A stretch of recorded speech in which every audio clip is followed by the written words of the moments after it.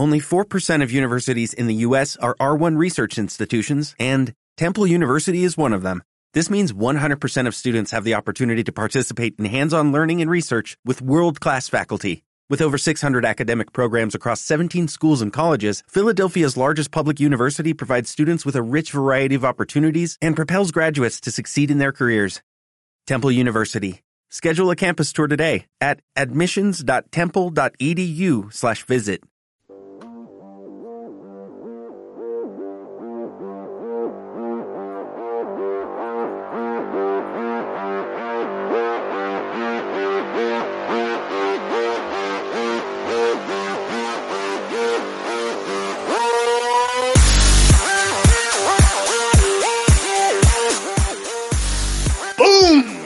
Bass drop?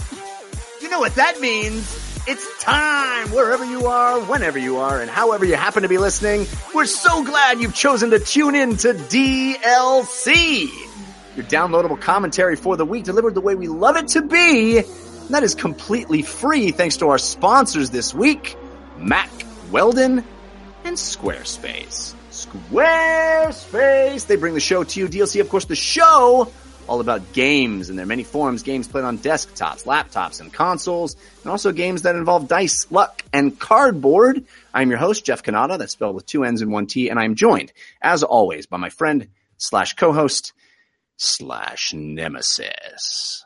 The guy whose team is currently trailing my team 2-1 in the Western Conference Finals. Hello, Christian. Hello, Jeff. I texted you this, and I haven't verified it, but I believe as I was watching the Cleveland game yesterday, the announcer said that no game in the conference finals has been closer than double digits. They've all been, regardless of whichever team's won now, they've all been blowouts, which is astonishing. It doesn't make for nail-biting watching. It doesn't make for drama, but I think the games have been exciting because of the big swings, because it's not like the same teams keep winning by the large margins. It's a big pendulum swings back and forth, but I'm enjoying these finals or these conference finals. It's the finals. The Western Conference is the finals. Yeah. I agree with that too. But yeah, also, man. Oh, go ahead. I was going to say from both of us, hearts out to all those affected in Santa Fe, or that Houston area, Santa Fe High School. Indeed. We start a lot of shows like this. Too many. And it's, close to home again for me. Not that matters compared to what everybody's experiencing, but also on a bright side, J.J. Watt continues to be a beacon of a human being, it seems like, coming through for the community when they need him. And it's really nice to see that positivity when tragedy continues to strike. Yeah, indeed. Well said. It's always hard to talk about a hobby that involves so much death and destruction in the world. It's nice when that hobby can be an escape into a fantasy where that happens, because it doesn't happen in the real world very often. But it happens in the real world way too often, and it feels like we need to comment because, my God. But yes, you're right. Our hearts go out to those people. I wish more than our hearts could be at play here. Anyway, we have a really interesting show for you. It's a little different show this week. We are very fortunate to be able to bring some in-depth discussion of God of War to you. In fact, you know that the DLC always stands for your downloadable Cannata and your downloadable Christian, but this week, DLC stands for Dad Level Crafting, because we have 2 designers from lead level designers, in fact, from Sony Santa Monica Studios, the guys that are responsible for God of War. We're going to have Luis Sanchez and Rob Davis with us. They're not going to join us for the news section, the story of the week section. Just be Christian and myself for that, but they'll be with us for the rest of the show. We're going to dive deep into God of War, talk about what else is on their playlist, and I think it's going to be one you'll want to hear, especially if you've played the game. We'll be not super spoily, but we're going to talk about the game freely. So hopefully you've played some God of War and you'll be excited to hear it. But it's going to be great. So stick around for that. But in the meantime, this has been a massive, massive week of news. So Christian and I have a lot to cover for Story of the Week. Story of the Week. the story of the week. Story of the week. It's the story of the week. And since we have no guest this week, I had to jump in. Jeff Cannata, as the lead host of this show, who works so tirelessly every week to get most of these stories, if not all of the stories, prepared and ready to go. And Story of Week, of course, is the part of the show where we talk about, make a case for what we think is the most important story in video games that week. Jeff Cannata, as the man who puts so much work into it each week, you get first pick. What's your story of the week? Look at that. Well, you're doing that to me because there's so many good stories. Like there's okay, take a few. There's a lot of good stories to talk about. I want to talk about the Rage 2 trailer as my story of the week. I think we talked last week because the Walmart Canada snafu that kind of, outed Rage 2 as being a game that was in development meant that the Bethesda team released that teaser and kind of confirmed, we're kind of being playful and coy about confirming that Rage 2 is happening. But in the last week, we got both a live action teaser trailer and then also a gameplay trailer, as well as some interesting tidbits of what the game is going to consist of. Evidently, you will play as the last Ranger Walker, and you're going after a bunch of gangs, as well as the Authority, an oppressive faction who took everything from Walker and left him for dead. And you'll be using all kinds of elemental powers, and you'll be on all kinds of vehicles. And we know that this is being made in a joint venture between Bethesda Studios and Avalanche. Avalanche is the studio behind a game that I think is criminally underrated, the Mad Max game from a few years ago. I mentioned it a bunch of times on this show as being one that not enough people played. I think it is a flawed game, but man, it had so much going for it. So much fun stuff. I had a blast playing Mad Max. Some of the best car combat I've ever played in a game. But you can see why you would want a studio like Avalanche. It's literally made a Mad Max game just recently to work on a game that is basically Mad Max kind of post-apocalyptic wasteland. Christian, what did you think of the Rage 2 official gameplay trailer and the information that we've discovered about this game? Yeah, I found the gameplay trailer to be pretty exciting. I found the live action trailer to, I guess 90s nostalgia is in, but it felt very much like extreme. What? Slap your mom. Here's a guy's tummy. We're going to punch it. Like it just felt. Well, I think the fact that it had a little personality was fun. I liked that about it. Yes. I like that it had a little personality. I think it went a little farther than, but that's fine. It's me critiquing their art. I understand why they took that approach, but I thought the gameplay trailer was really exciting in terms of how bombastic it was. It looked beautiful. The particle effects and the dust and the smoke, and then like whatever those color gas grenades are, that's bringing in that pop pink and purple and those splashes into the game world. It looks like from some form of rocket launcher or something. And who knows what the enemy AI is going to be like, but the amount of characters shown on screen in parts of that trailer, I thought were really impressive. And it's, again, like you mentioned, Avalanche, they've made some great games in the past. Bethesda and id, I think, are firing on all cylinders in terms of bringing back these franchises of the past. And I'm excited for Rage 2. I'm a little bummed that the Walmart leak is kind of maybe how it got announced, because I feel like that trailer was set for an incredible E3 moment, right? Because it doesn't say the name until the very end. Yeah. And it has like all this stuff going on, and you're like, oh my God, what is it? And it's like Rage 2. But I thought it looked really exciting. I have some questions, like, is it co-op? What is the vehicular combat? It says it has a lot of that stuff in it, but I'm curious to see that shown off. And then I'm curious to see, what their tweak is on the open world. Like, we have so many great open world games now. We talk about God of War later, Horizon Zero Dawn, Breath of the Wild. Is this just another open world game, or are they putting their own spin on it? Couple things.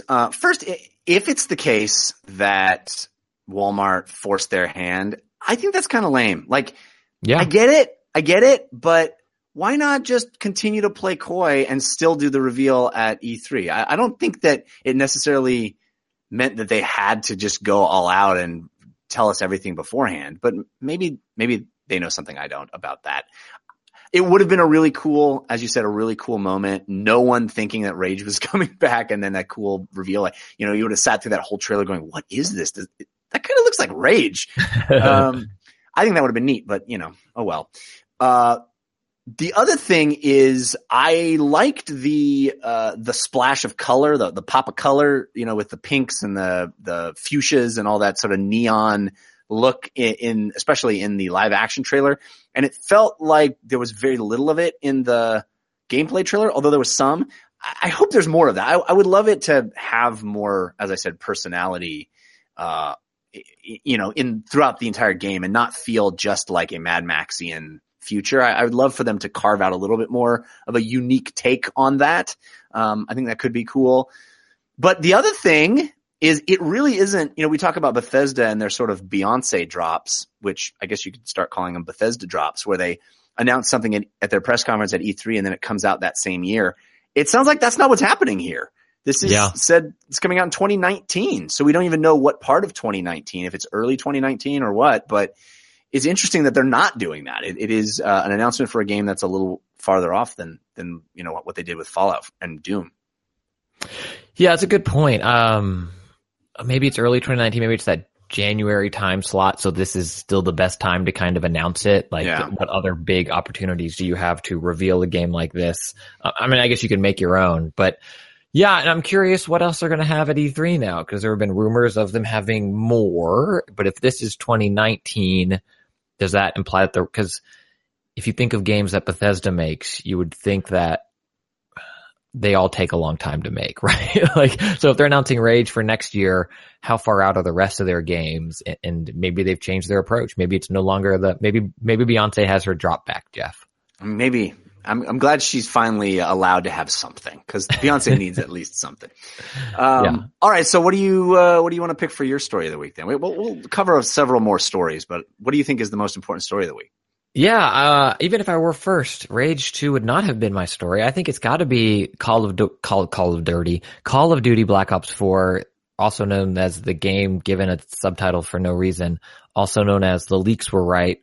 Also, they started this big presentation that they called their multiplayer reveal, and I was like, oh, cool, they're calling this their multiplayer reveal. Okay, there's a caveat there. It's just their multiplayer reveal. So that means they're single player, right? Right. And then as you pointed out, at the end, they're like, and so it doesn't have a story, but this mode is gonna be great. Like, they threw it away. Yeah. No single player. Yes, battle royale. 3 zombie maps, which is more zombie maps than you typically get at launch. And I think they've said a typical release of standard maps. And then story told kind of through some missions of these characters, these hero type characters. I guess you'll get a cutscene at the beginning and be like, telling some form of story, but that reveal felt so disjointed. It's coming in October, which is soon. You know, I know your face when you were watching it, and I heard your live commentary, so I know it, but I want you to tell our listeners, you know, your reaction to this storied franchise kind of taking a hard left turn, right? Yeah, you and I were in the same room as we watched this big hour-long plus reveal that Activision put on. So yeah, we've definitely discussed it IRL, but it was an odd thing, this presentation. Like you said, so you have this game called Black Ops 4. And Black Ops is called Black Ops because the story is different than regular Call of Duty games, right? So that's the whole reason you would call something Black Ops. So when you remove the narrative out of it, and admittedly, they're not saying they remove the narrative, they're saying they put it into the multiplayer, as you mentioned. But it does feel like that's going to be, I'll buy that when I see it. That's called a cutscene you skip. Yeah. That's and then they made a whole big deal about zombie mode. Certainly zombie mode looks way cooler this time and has much more going on in it. Big, long zombie cutscenes they showed, big, you know, setups for interesting, cool zombie things, sword and shield type combat, which looks kind of interesting in this kind of a game. But again, you're called the game Black Ops 4, and this is the first reveal of Black Ops 4. There's nothing Black Ops about that. Kind of odd. And then the big build up to we're doing Battle Royale in a way only Black Ops can, and the only way only Call of Duty can. And then they don't show anything about it. It's literally they just black out the lights and they come back and that's it. I suspect that the full reveal of the Battle Royale mode will be held for E3 or around E3. I suspect that's the case. Yeah. But maybe it's not done. Maybe this is a late addition. If the rumors that we reported on a couple of weeks ago are true, that they pulled the single player because it wasn't done and they needed something else to replace it, and this is sort of this afterthought mode that they're sticking in at the end. I hope that's not the case. I hope that that's misreported, but I can buy it based on the fact that they didn't show anything about it. And they certainly talked a big game about it, including all of those things that you know from Call of Duty. But if you think of what Call of Duty multiplayer is, it's a very frenetic, constant action kind of experience. And when you think of a battle royale game, it's really not a constant action kind of experience. So I'm very curious if people are going to embrace this in the way they think they will. Yeah, it has some, I mean, I think the vehicles, their commitment to a wide array of vehicles could be interesting and could be its secret sauce. In that trailer they showed, it looked like a 10-story high-rise building, which is certainly something that other battle royale games haven't done yet in that way, where you have these tight staircases or whatever, and maybe you get like a Raid Redemption or Dread 3D style moment fighting up this building. That could be really interesting.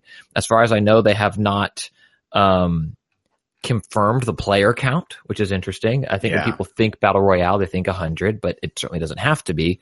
And then this other, and I was just trying to Google it because of course I didn't prepare. The other thing I found interesting about all of this is how Call of Duty would do battle royale in the sense of, you look at Overwatch, which is the same parent company, but not battle royale, but a multiplayer game that has now, its third anniversary. It just celebrated, or second or third. And then, it's this thing that keeps going. You buy it once and it keeps going. Fortnite, no money. It's iterating upon itself. PUBG, one purchase, meant to live forever. And then in an interview, when they're trying to talk about, air quote, losing its single player, there was a lot of push toward Call of Duty isn't necessarily no longer having single player. It's just for this team in this game. We wanted to focus on something that only we could make, that only Treyarch could make, and that's this blackout mode. So to me, and maybe I'm reading too much into it, but that raises a little flag like, wait a minute. So this blackout mode is part of a $60 purchase that then isn't in next year's, this is a 10-month long battle royale mode. That's just not typically how this genre has worked. And I'm super curious how this $60 boxed copy battle royale mode that maybe only lives a year because the next developer is making a different game that they're already 1 year into. How does that change things for them? Yeah, it's a real interesting question. I'm not entirely convinced that this is going to work. I would love to see a battle royale that feels more frenetic and more Call of Duty like, right? But the whole idea of Call of Duty multiplayer is, I mean, I play it poorly, so I die very fast. I'm sure there's people that stick around a long time, but these type of multiplayer games, typically you're not hanging around, you're running into the fray and getting a lot of kills and then being killed and respawning and doing it again. If you respawn into a new game every time, I don't know. I guess people play Fortnite that way. So it'll be interesting to see if the pace is the same pace that you get typically from Call of Duty multiplayer in this new mode. The other thing that I think is interesting is I don't think Fortnite's in any danger. Fortnite certainly owns the world right now. I mean, I've said this before, right? So I could be wrong again. But Fortnite owns the world right now. They feel different. It's got this cartoony aesthetic that I think is appealing, as you've repeated over and over. It's free, which is a huge benefit to a lot of people to play it. But I do feel like this is direct competition for PUBG. And poor PUBG, man. I said before, PUBG's fine. But you look at Fortnite eating its lunch. Now I feel like you've got something that is the quintessential I'm cool because I'm a military shooter game doing the same thing PUBG does. Does this eat PUBG's lunch?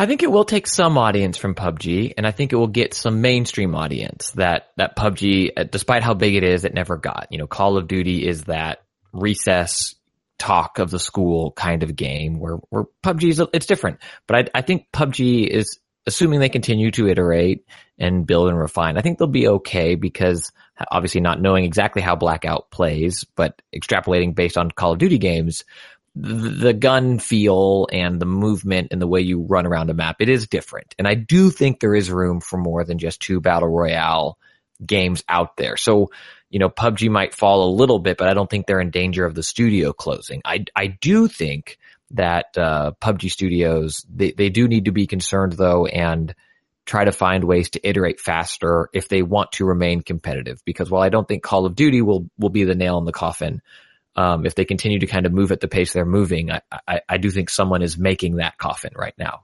It's just being shaped. Man, I never thought I would say I feel bad for Microsoft, but I kind of feel bad for Microsoft. I mean, how much money did they pony up to buy PUBG? And now it feels like, oh, you were really late in that purchase, fellas. You were really late. No way to predict it, I don't think. I mean, literally, Fortnite's announcement letters like, hey, we're fans of PUBG. Yeah. We think we can do this. And they did it great. But also, don't necessarily feel bad for Microsoft, because they're still making whatever it is, 30% off of every V-Buck purchase in Fortnite on their console. That's true. I guess that's true. They got that Minecraft money too. And that game's still doing well. I am curious what you need to feel bad for them is that Call of Duty is also on PC, now on Battle.net, and also on PlayStation. That's the Microsoft question mark. But Battle.net too, that was a fun reveal for this, where they're like, and now you can chat with all of your friends playing other games like Overwatch. I mean, that's literally the only other game. Yeah. And World of Warcraft, I guess? And Hearthstone, when people are playing Hearthstone? Finally, a community, not like that big community you had on Steam, a community. The other thing, before we move on from this game, the other thing that I think was the big differentiator of this Call of Duty is active healing. You don't no longer do you just hide in the corner and regenerate your health. You have to hit yourself with a stim pack, which the imagery of which is disturbing to me on a number of levels. That literally it's just a bunch of people shooting and then shooting up and then shooting more and shooting up. I don't know. In this world that we live in, it gets me. But setting that aside, what do you think of making active healing a skill-based moment in multiplayer? Yeah, I think it's a creative way to look at the genre, right? I mean, we've lived in this world of ducking behind a crate. Like, it evolved from picking up a health pack to ducking behind a thing and letting it regen. And now they're taking a swing at a new take on that, where you're running and shooting yourself up. So you could constantly be moving and not needing to move out into a vulnerable space, right? Because the health pack version, you were constantly moving there as well to go and get the thing, and that created choke points in the level. And then the hiding, you try to turtle or find a spot on the map where you could hang out. And now with this, it seems like you just need, a half second. So you can be stalking your the other team still as you're running and boosting yourself. I don't think it will change the KD ratio for me personally, but I think it's interesting to see them, like, people give Call of Duty a hard time. It's SimGim every year. And there's been a number of interesting tweaks and iterations that I think people are unfair against the franchise about. So moving on, there's lots of other news this week, including some notable delays of games. I mean, we're heading into E3. And in fact, I should mention, if you love the sultry sounds of Christian and I talking with no guest, boy, you're going to love our E3 coverage. Now, we'll have guests for E3 as well. But don't we get the hype train bumper, though? So who cares what we say? We do. We do get the hype train bumper. In fact, we probably should have been doing it already. I mean, we've been hyping up for E3 already. But we will be doing some special shows, as we do every year, talking about the press conferences and stuff. So we'll announce that as we're coming up, but we're getting there, man. We're getting there. I've got a full schedule already for E3. It's going to be nuts. But there are some games that have, we've expected to be at E3 that look like they are not going to be there, or if they are, it's because they are not coming out anytime soon. So this week we got notable delays of Metro Exodus, with the big third Metro game.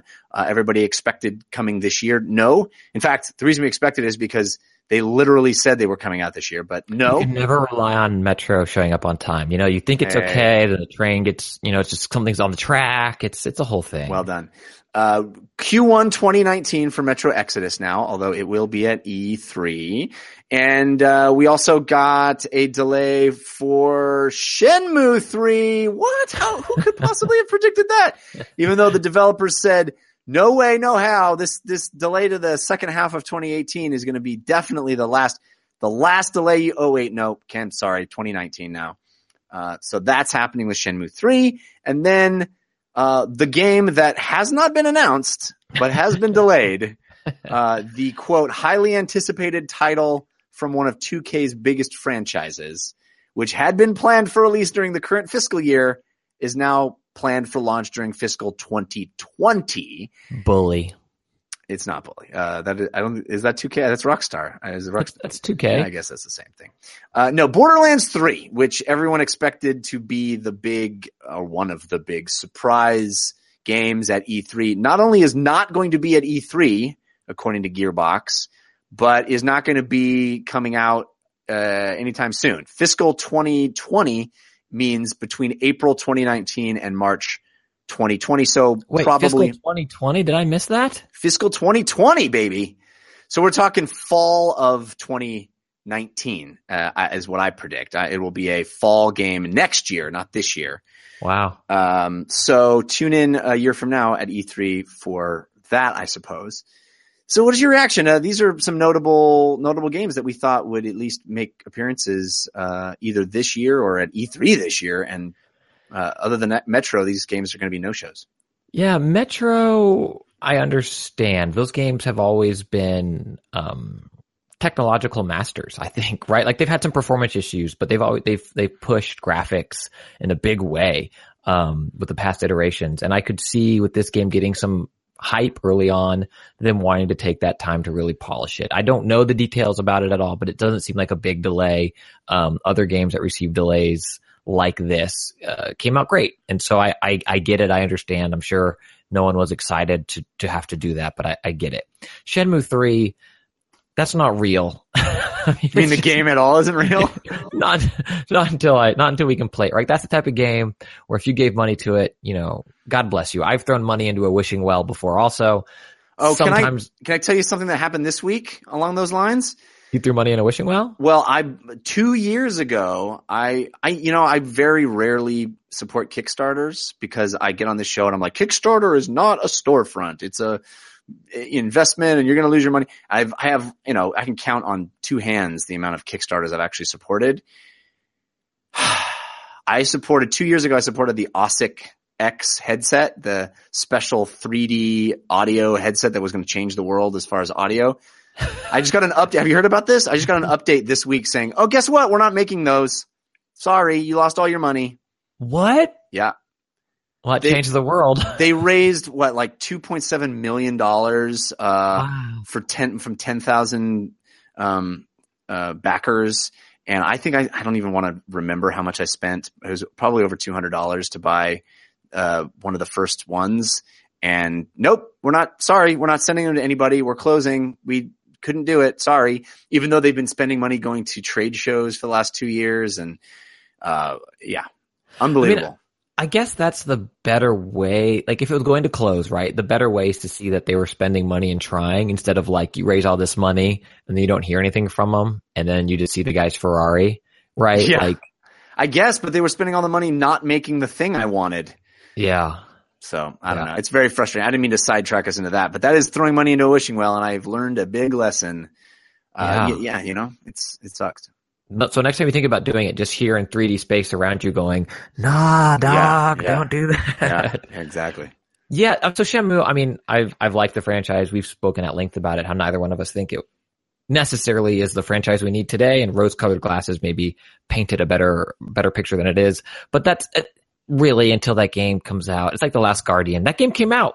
I didn't think it was going to come out until I could buy it. It's like, we'll just wait. And then, the game that has a symbol that looks like Prince's because it doesn't have a game name yet, or the game formerly known as a game we announced, or Macbeth. You can say Macbeth, but you can't say Borderlands 3 at a video game store. Right. I don't know. Voldemort. Yeah. It's a talented team. I don't know. I don't know what's going on with them. Hopefully everything comes together. I hope it's not another Alien situation. Maybe that's what they're trying to eliminate, right? They don't want to show something that they can't deliver on. No, dude, this is the way to do it. I am a big fan of this. I mean, they haven't officially announced the game. We don't know anything about it. We don't know what it looks like. We don't know what it plays like. Wait. Yeah. And yeah, there's a lot of people who are like, Borderlands 3 is going to be at E3. No, they put this out and they're like, no, it's not. It's not coming. Don't get excited. Don't even dangle it out there. Just like be very clear. No, whatever game you think we're making, it's not coming. I think this is perfect. It's disappointing, but yeah, if the game needs to cook a little longer, cook it a little longer. Don't tell us about it. Don't show us the trailer and then go, no, it's not going to be another. Wait, and then be able to show it when it's ready. I think this is exactly what you would want, and it doesn't raise alarms for me. I think hopefully it is indicating that they're really being smart about it. Yeah, I mean, people were asking the same question about what Sony Santa Monica was working on for years, right? Yeah, when's God of War going to be announced? We know that they're going to make another God of War. When are they going to announce it? Yeah. Yeah, and then same thing with Sucker Punch. Oh, when's the next Infamous coming out? Well, right. And then they when they were ready to show their game, it looks awesome, and hopefully it will be. So, fingers crossed. Here we go. Yeah. The next thing that I would like to talk about, if I may, Jeff. Yes, it was please. announced today, and maybe more information has come up since I last looked at it. But remember that game we both really liked? It was a horror game. We played it in VR. Neither one of us were able to finish it, but we both thought it was an incredible game. It's a game called Resident Evil 7. Yeah, I just didn't have enough pants. What if I told you that game is coming to the Nintendo Switch? Okay. But wait, there's more. I don't need it on. It doesn't seem like the game that I want to play on. Okay, go ahead. There's more. But what if I told you that when I mean the game, there's not the game. It's just it's a cloud version of the game. What does the cloud version of the game mean? So it looks like you pay about $20 and you have access to it for 180 days. Okay. And what if I told you that I think your save also lives on that cloud? And so when it goes away, it's all gone. So that portable system you can take anywhere with you. What if I told you? Yeah. I was going to give you one of the best one of the best games in a long storied franchise that you can't play anywhere. So you're telling me that this console that is online anywhere I want it, because it definitely has its own LTE account, and it's got its own wireless service that I can.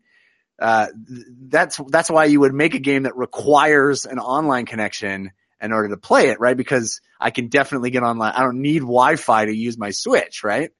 Right. That's exactly right. It's on the console that gives you the best, most robust online experience. Right. So this is all coming out today. It is, as we're recording this on Sunday, Resident Evil 7 Switch cloud version. That's Capcom's words. The rumors are it's so Capcom to call it that, by the way. The rumor is they're trying to get Monster Hunter World on it. It's announced for the Japanese. It has Western announcement is expected soon. And so I feel like, Jeff, this is the moment where if the Warriors win this conference final, I won't feel too bad. When the Warriors win. Sure, whatever. The children at St. Jude are getting more money, which is great. From you. But to be fair, also from you. Yeah, that's true. But me because I want to. You because you lost a bet. Right. It'd be more money. Well, this one will come from my wife. She hasn't donated yet. This I feel like is the moment where you get to walk over to me and kick me in the private and be like, "You're the one that said you wanted streaming. You said you wanted Netflix of games. Yeah. Here it is." And I feel like what's the classic? Not like this. Yeah. Yeah, it's odd. I mean, I guess we could take them separately and say Resident Evil 7 on the Switch. Okay, cool. Anything on the Switch is cool, right? Put it all on the Switch. Why not? But this way of doing it seems an odd proof of concept that I don't know. I don't know. I don't get it. You know what's weird about my Switch? Does yours have this issue? We've literally never talked about this, and I think about it every time, and I always tell myself to bring it up to you, and I never do. Let's do it. Whenever I get a new Switch game to download, I can't download it anywhere in my house, even when it shows me I have a great Wi-Fi connection.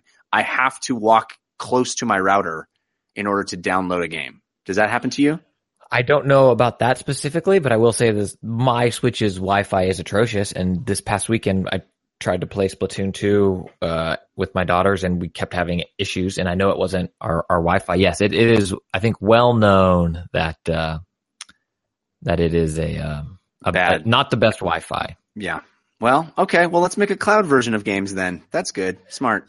Yeah. And again, like part of me is like, okay, because I'll rent movies on Netflix. I know a game's different than a movie. I think the price point is odd. I'm curious what the performance is like. And also, I think the Switch could run Resident Evil 7, but if I'm getting like the best graphical version of this, like if it looks like PC on max settings, and I guess that's cool, but it seems weird, and I don't know. It seems really weird to me.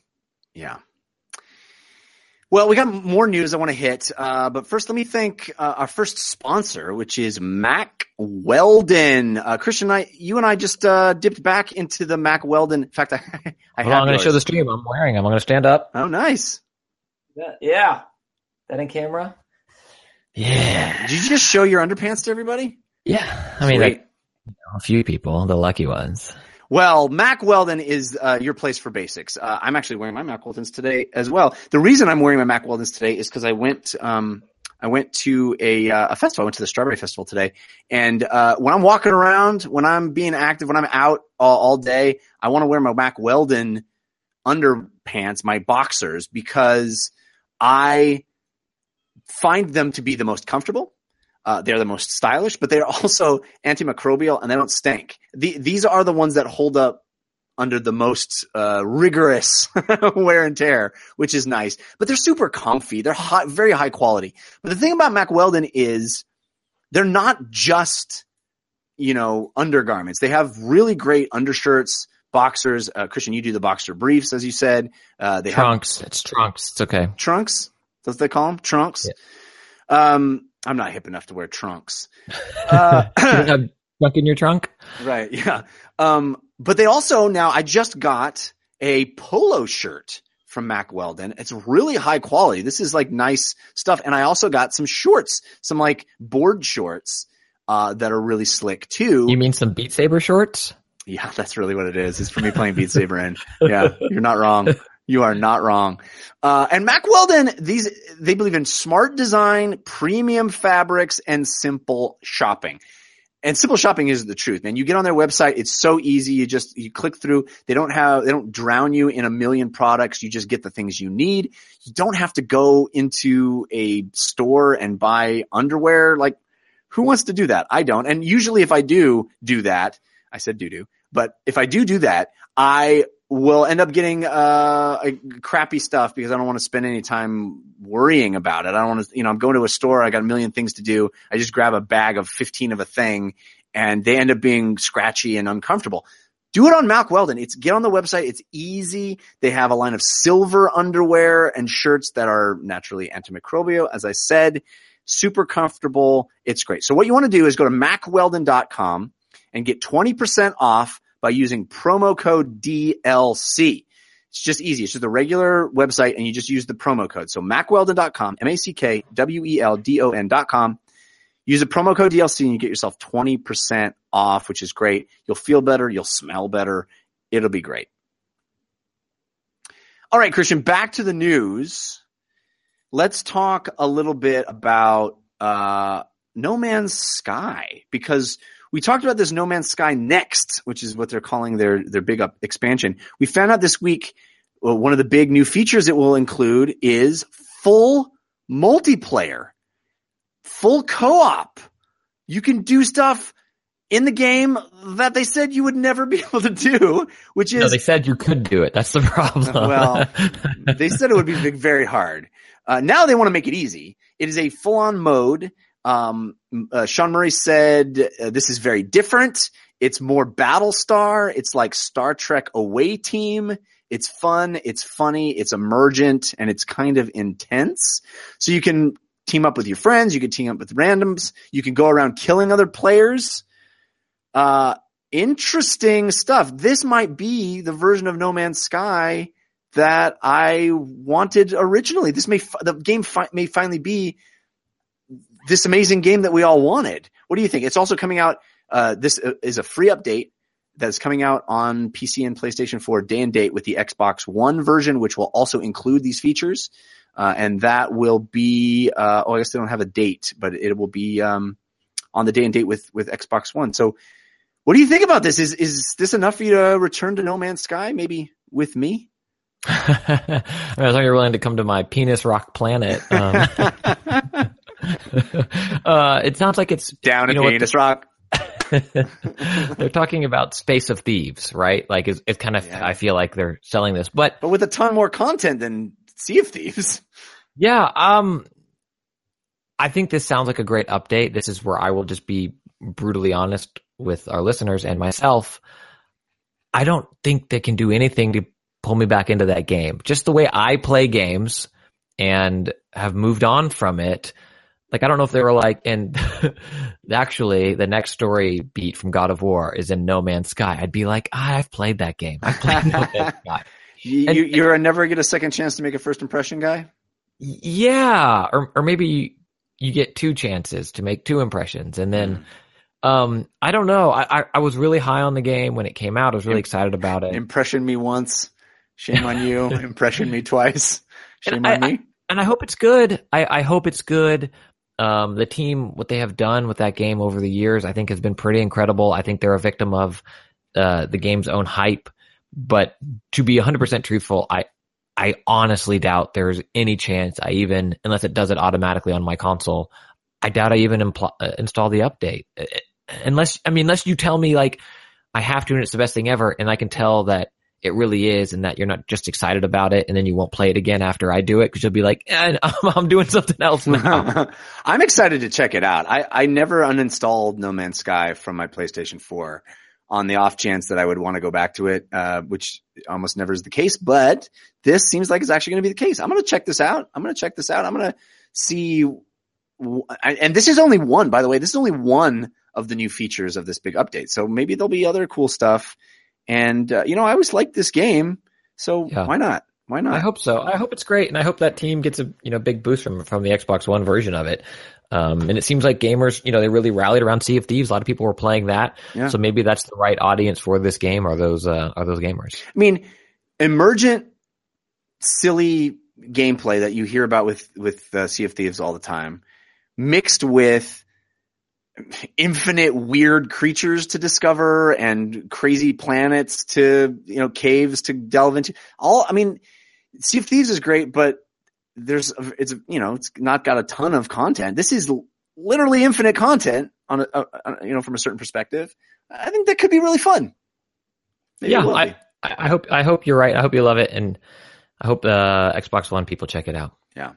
Well, last thing I want to bring up, just because I think it's such a cool thing. We don't have to spend a ton of time on it, but Microsoft announced this week that they're doing an adaptive controller, which is a pretty cool initiative. The fact this is a mainstream thing, I think, should be applauded, and I wanted to make time for on the show. This is a $100 controller that will go on sale later this year that plugs into your Xbox One or your PC and is basically made to allow other controllers and peripherals to interface with those systems easily and create ways for various people who need to control games in non-traditional ways to be able to control games. So, people with physical disabilities or other kinds of use cases where they're not able to use the traditional controllers have struggled in the past to find ways to use various specialty controllers to play their games. Microsoft is now making it easy, and I think this is awesome. They made a big deal about it, put out a big press release. It got covered by a lot of places. I love the fact that they're doing this and it's front and center. Very cool, right? Yeah, and there was an interview where they gave too that like this isn't an us versus them. This isn't Xbox, Sony, versus Sony or Nintendo type thing. This is we want to we'll share this technology with others. We want more people to play, and I really like that approach. It's kind of putting money where their mouth is, and it's not only on Xbox. Like it's not that type of ad campaign. It's inclusive and trying to get more people playing games. And I've talked about it on the show. Like the work I've done with St. Jude and other children's hospitals, locally and across the country, being able to see kids play games, it's incredible, and more people should be able to do it. And it is awesome that Microsoft is doing this and introducing it in a well-made, it appears, controller, not just some slap together thing. And I think it should have happened long ago, and I'm glad it's finally happening now. But this is something that should have been easy for anybody to play a game, regardless of your needs. So I'm glad this is happening. It's pretty cool. Yeah. All right. Let's talk about the games we've been playing in the playlist. Ooh, what you playing this week? Tell us. Ooh, what you playing this week? Tell us on the playlist. Christian, I know that you have been playing a lot of God of War, and we will be talking at length about that when Rob and Luis get here shortly. But is there anything else on your playlist you want to bring up?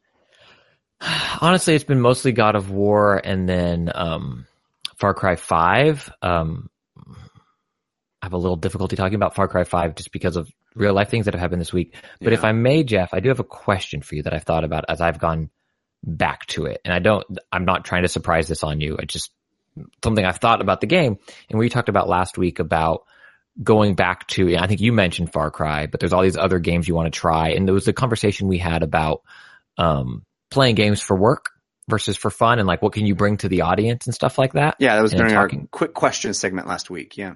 Yeah. And so as I've gone back to Far Cry and been playing it with more ease than after recently, I'm curious to our listeners and to you, to what extent is it valuable to our audience to talk about the back half of a game? Like, do you feel like maybe that would be valuable if that game maintained its momentum over 40 hours, versus that first, and I'm saying I know you've played a lot of it, so it's not like your impressions weren't valid or you weren't able to give them when you played it. Right. And I talked about God of War at length when we had Andrea on before I had finished that game, and I felt like I was out of place to be able to talk about it constructively. But I'm curious what your take is on that. Like, is going back to the game, is that going to provide value to people, or are you just kind of sick of it and moving on, and that's kind of the reasoning, the justification you give? Yeah, I think it's not any one of those things. I think all of those things are true, right? I think I think it's telling the games that stick to me or you or our guests or whomever, right? I think that hopefully that's valuable when I say that, oh yeah, I finished God of War and I'm still playing it.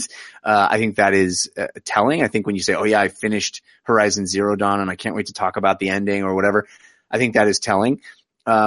There are games that I would finish in a vacuum, that I don't. So I think that's also true. So it's not always revealing that I didn't finish a game if it just got pulled away to other things and felt like, oh, the show needs more new instead of rehashing the same game week after week. But I would love for people to tell us. DLCfeedback@gmail.com is the way to do that, or by visiting the subreddit at 5x5dlc.reddit.com. I would love people to tell us whether they are more interested in us talking about games we're playing over a longer, protracted period of time. If it is interesting to, have 2 months go by and still be talking about a game that we talked about 2 months ago, or if it's more interesting to pick up these smaller games like I have been doing, or whatever, if it's variety is more interesting than deeper dives. And I'm hoping over the lifespan of this show, we've done a lot of both. I mean, we do deep dives on stuff and we do quick takes on things, and it's sort of a catch as catch can, but maybe there needs to be more structure. Maybe it's more useful for the listeners to have more structure there.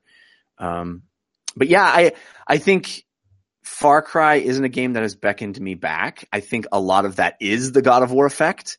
I think I've had a bit of a hangover from God of War in the sense that it is so much better than most of the games I've played recently that it feels weird going back to games that feel a little bit stuck in the past. But I also, I'm in the cult of the new. Also, yeah. I love that new shiny thing, and it seems like every week there's a new shiny thing. And I also want to give, the spotlight, however spotlight we have on this show. I want to give it to as many games as I can, and I think it's exciting when I talk about something new and interesting.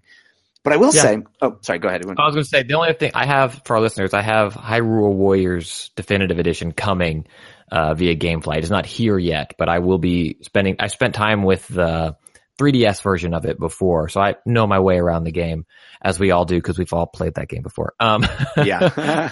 I'm excited You just to see, smack as many things as you possibly can. yeah, but I'll have impressions of that next week. Awesome. I will say though, in a shocking twist on this topic, I did something I never do this week, which is I played a backwards compatible game. I know. Our friend and friend of the show, he was just on recently, just a few weeks ago, David Ellis from 343. 343. I wanted to say 308. I don't know why I wanted to say that. 343 Studios had tweeted that he was enjoying Darksiders on Xbox One X with the Xbox One X enhancements.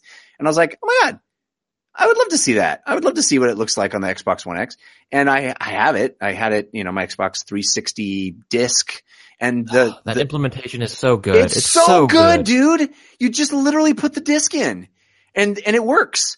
I mean, it takes a second. It has to download a bunch of stuff, but it doesn't take long. And it's amazing. The first time I tried it, I guess there are about a dozen Xbox One X enhanced games now. Okay. And all of them I have. It's crazy. I'm like, oh, I have all of these. I'm eventually going to try all of them. But I popped in Darksiders.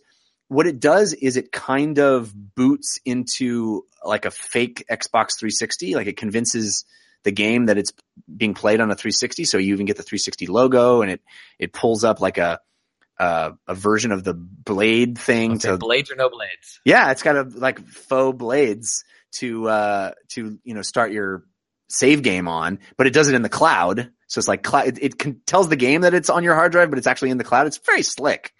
And then popped into Darksiders, and I was like, I could play through this entire game. This is a very good game. And it's not going to trick anybody into thinking that it's, God of War or whatever beautiful new game you're playing right now. I mean, God of War is gorgeous, and there's a lot of very beautiful games right now. No one's going to be fooled into thinking it's it's on that level. But if you told me it was a new game, I would believe it. It looks really good. It looks really good. It is in 4K. It is super crisp and bright and vibrant. It's got a very high frame rate on the Xbox One X. And it's an awesome game. It is, I love Darksiders. The first Darksiders is basically Zelda. I'm reminded how awful the game starts. Like the first, 20 minutes to an hour of that game, it's a completely different kind of game. And you're like, oh, this is a crappy, like, Devil May Cry ripoff. It's like a bad God of War 2. Yeah. But it's not that. And then at a certain point it goes, oh, wait, we're not that game. We're Zelda, but with this cool sort of, dark R-rated skin. And man, it's a great game and it looks awesome. And I feel like if you just told me this just came out, I would believe you. So you're saying it's Zelda with like a dark side or something. Dark side. It's like the dark side of Zelda. Anyway. I was like, boy, as much of the cult of the new as I am certainly in, I could probably go back and replay all these games that are coming out Xbox One X enhanced and barely remember them. Like the moment to moment of each individual level, it was like, oh yeah, I remember this. But as I'm doing it, I don't remember how I solved the puzzles and stuff. It's like I'm playing it for the first time again. And it's basically the exact opposite of everything I said last week. So I hear Red Dead is also fantastic. As a non-X owner, I've heard that the Red Dead X updates are also incredible. What, I'm trying that real soon. I'm trying that because I'm very encouraged by how good this. And there's a bunch of some Gears of Wars, some Halos. There's a bunch of really cool games in there that they're updating like this. And as many games as I already own, it's like, well, in the real world, I don't ever have to buy another game because I could probably just play these. This is a totally unsubstantiated rumor that I should have mentioned earlier, but I don't think we talked about. But as you bring up these old games. Have you heard like the rumor that gold is going away and it's all going to roll into Game Pass and that's the big push is all this other stuff? I'm just throwing it. I have not even like reliable sources have told me this, like just unreliable. Xbox Live sources. Gold is just going to be, you get, It's yeah. Game Pass and you don't need gold for multiplayer. And the big push now is just play the games, we're limiting you on how you can play them. that could be a huge E3 announcement. That would be a real crowd pleaser. I'll tell you. It's interesting because they're doing great work with these, backwards compatibility and updating them in phenomenal they ways. need games that are new. I know they need new games. I know. Speaking of new games, also on my playlist this week, it was pre-E3 week here in Los Angeles. If you're not familiar with that, some people call it Judges Week, but it's not really Judges Week anymore. I mean, it kind of is. I am not an E3 judge, but I was all up in pre-E3 week. So I played a bunch of stuff. Most of the stuff I played I can't talk about yet, but I can talk about God of War 2. I can't talk about Darksiders. Have you heard about this game? It's brand new. I can talk about Dreams, which I Ooh. got actual hands-on with at Sony's pre-E3 event, alongside a bunch of other things I'm not allowed to talk about yet. But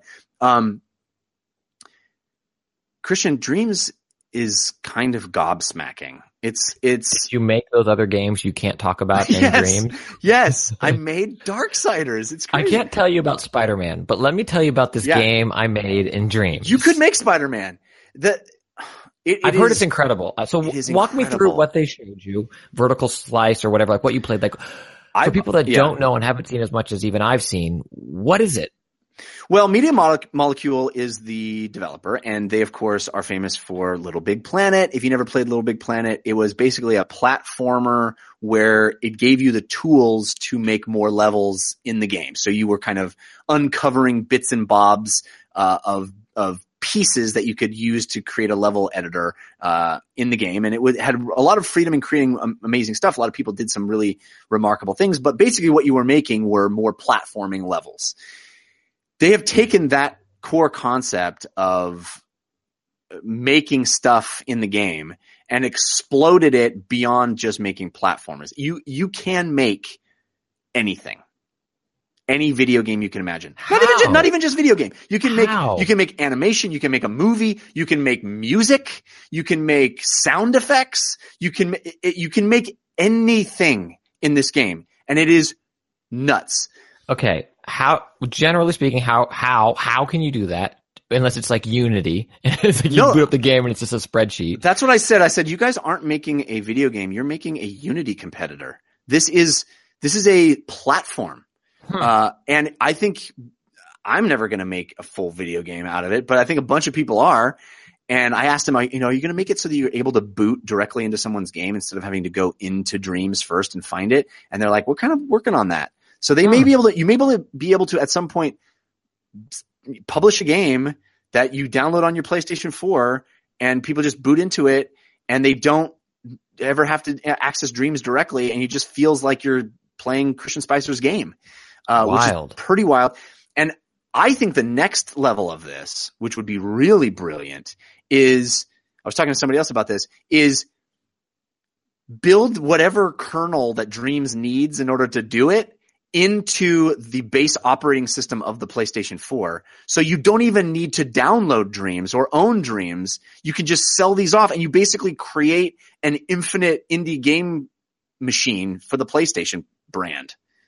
Like you just have the ability to launch Dreams games as part of the operating system. Anyway, that's not part of what they showed, obviously, but that's my idea. I think. How do I make it? Like, again, I'm very not talented. What game did you make, or how do you do this? Like, what are the mechanisms what are the tools? How are you doing this? Well, it's not an easy answer because there's a lot of them. First of all, the game ships with a full campaign mode, just like Little Big Planet did. And I guess the full campaign mode is going to be pretty big and robust, and it looks cool. I played a few levels from it.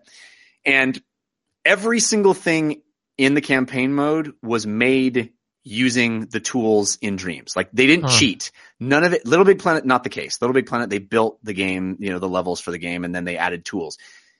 With Dreams, literally everything you play in the game was made with Dreams. So that's pretty stunning. how you do it. Okay, so the first thing that you have to wrap your head around, which I think is going to be the hardest one for most people to come to terms with, because it was the hardest one for me to come to terms with, is the fact that you basically have a cursor on screen like a mouse cursor, and you control it using the gyroscope. So a lot of people will recoil at that, I think, because you probably have had a lot of experience with bad gyroscope controls in games. But Yeah. you have a cursor, and you imagine, holding your DualShock controller and rotating your hands like you do, and you have a little cursor that you move around the screen.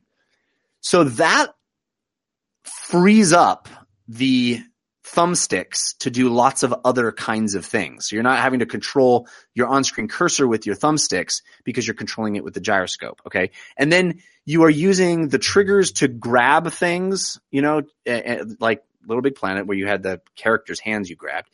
You're using this cursor to grab things and move things and shift things around. But there's all kinds of other controls. I mean, so many that I would need an hour to tell you about all of them. But there are different modules and different ways to create things in the game. And there's a full sculptor to create models. Is it intuitive? Yeah, I mean, it is very intuitive, actually. You're just, grabbing things and moving them around and copying things and building stuff. And, you'll get into the cool thing too is you can start with a level and then you get into what they call remix mode. So you can just mess with the level instead of starting from scratch, which is actually a much easier way to understand and grok everything.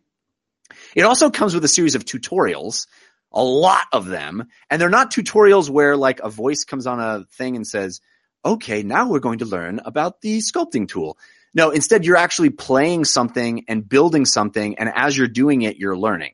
So they're putting a lot of energy and emphasis on making the tutorials actually gameplay, which is smart, I think. That is really smart. Yeah. And so you can you can take a tree and move it around and stick it on a piece of ground and then yank up the ground with the tree and then enlarge that and duplicate it 40 times into this weird kaleidoscope tree ground thing that doesn't look like a tree ground thing. Now it looks like a background, like a kind of a mountain range. And let's just use that as the mountain range in the background. So now it looks like the background of a level. And oh my God, that actually looks really, really good. But what would be better is if we change the lighting. So let's change it to nighttime. Okay, we'll just shift the sun into a different spot. And you can place lights in the world. And what actually would be cool? Wouldn't this be better if it actually looked like a 16-bit game? Okay, pull up this button, press X. Oh, now it looks like a 16-bit game. Oh, do you want to make it look like a 16-bit game played on a CRT monitor? Okay, sure. Just warp the screen slightly, and now it looks like it's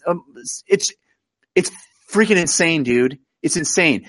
And do you want to create animation systems and logic? Sure, you can create animation systems and logic for literally anything in the game. Do you want to create a moving platform that plays music when you step on it? Sure. Oh, do you want to compose original score for this? Yeah, there's an entire music composition suite in the game where you literally create visual music by placing all these instruments in. Oh, there are not enough instruments in the game? You want to create your own instruments? Okay, there's a visual sort of gamified thing where you can invent an instrument by mixing sounds together.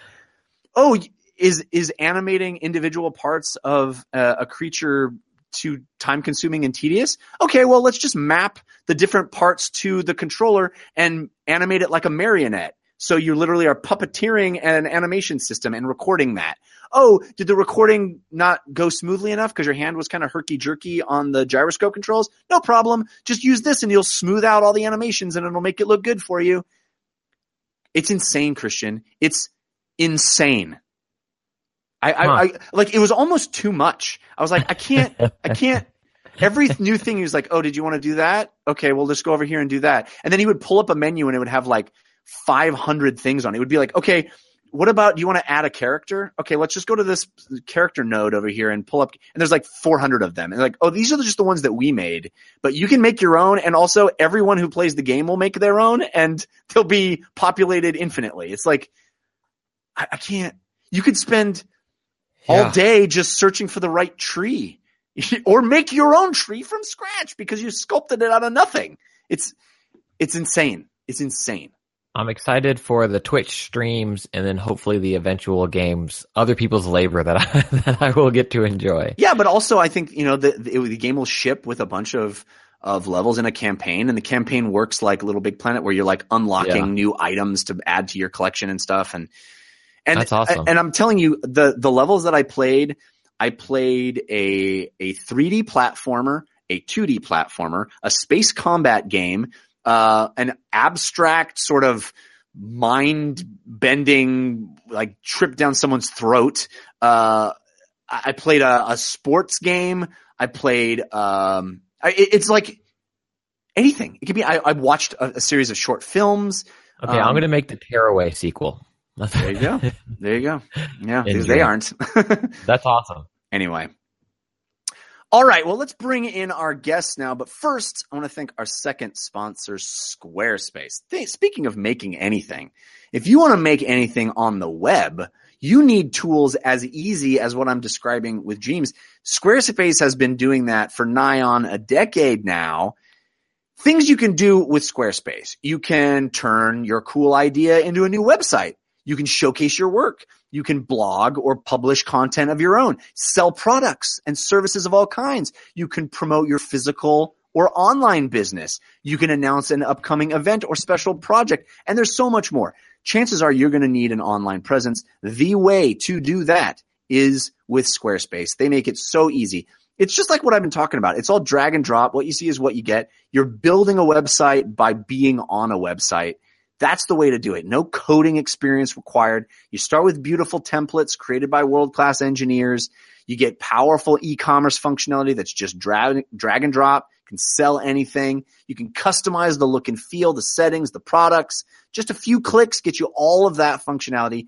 Everything is optimized for mobile right out of the box. It's really everything you need. You've got analytics. You've got built-in SEO. You got free and secure hosting. There's no patches or upgrades ever. It's all handled on the back end. 24/7 award-winning customer support. I've been using Squarespace forever. I mean, really, since I started in this crazy business of show, I have been using Squarespace, and I recommend you use it as well. Make it yourself, easily create a website by yourself, and then make it stand out. Stand out with a beautiful website. And you can go check out squarespace.com/Jeff sent me. That's all one word, squarespace.com/JEFFSENTME. You get a free trial when you're ready to launch. Use the offer code Jeff sent me at checkout. Save yourself 10% off your first purchase of a website or domain. Again, squarespace.com/Jeff sent me and the promo code Jeff sent me will get you 10% off. All right, we are joined now by Rob Davis and Luis Sanchez, both lead level designers at Sony Santa Monica Studio. The studio, of course, responsible for God of War. Welcome, guys. G'day. Hi. I have notably gotten into some interesting internet fun, falling over myself, praising your game. But suffice it to say, I love your game, and I'm so excited. Christian and I both have now finished God of War, and we're so excited to talk about the game with you and have you here to talk about it. And really to talk about, well, let's first start with your stories. Rob, let's start with you. Hold on. Sorry. We're going to talk freely about the game. Yes. I'm not trying to straight up spoil any ending, but we're going to talk freely about the game. So if you haven't played the game or you don't want to know anything about the game, because I think when you talk about design, we're going to get into stuff. So fair warning. We won't spoil anything without telling you that we're about to say a spoiler for like story content, but we will talk about places you go and things you see and stuff. So yes, if you have not played God of War and you want to be completely spoiler free, then you probably want to wait and listen to this later. Thank you, Christian, for saying that. But let's start, Rob, with a little bit about just you personally and how long you've been at Sony Santa Monica and how you got there. Oh, sure. I've been here about 6 or 7 years. The project's been going for a while. We started the project probably about 2014, I think it was. And then we've been working on it for ages. And so we've been so in the dark, wondering how everyone's going to receive it and everything. It's been really fabulous over the last, couple of weeks or last month, hearing everyone's response.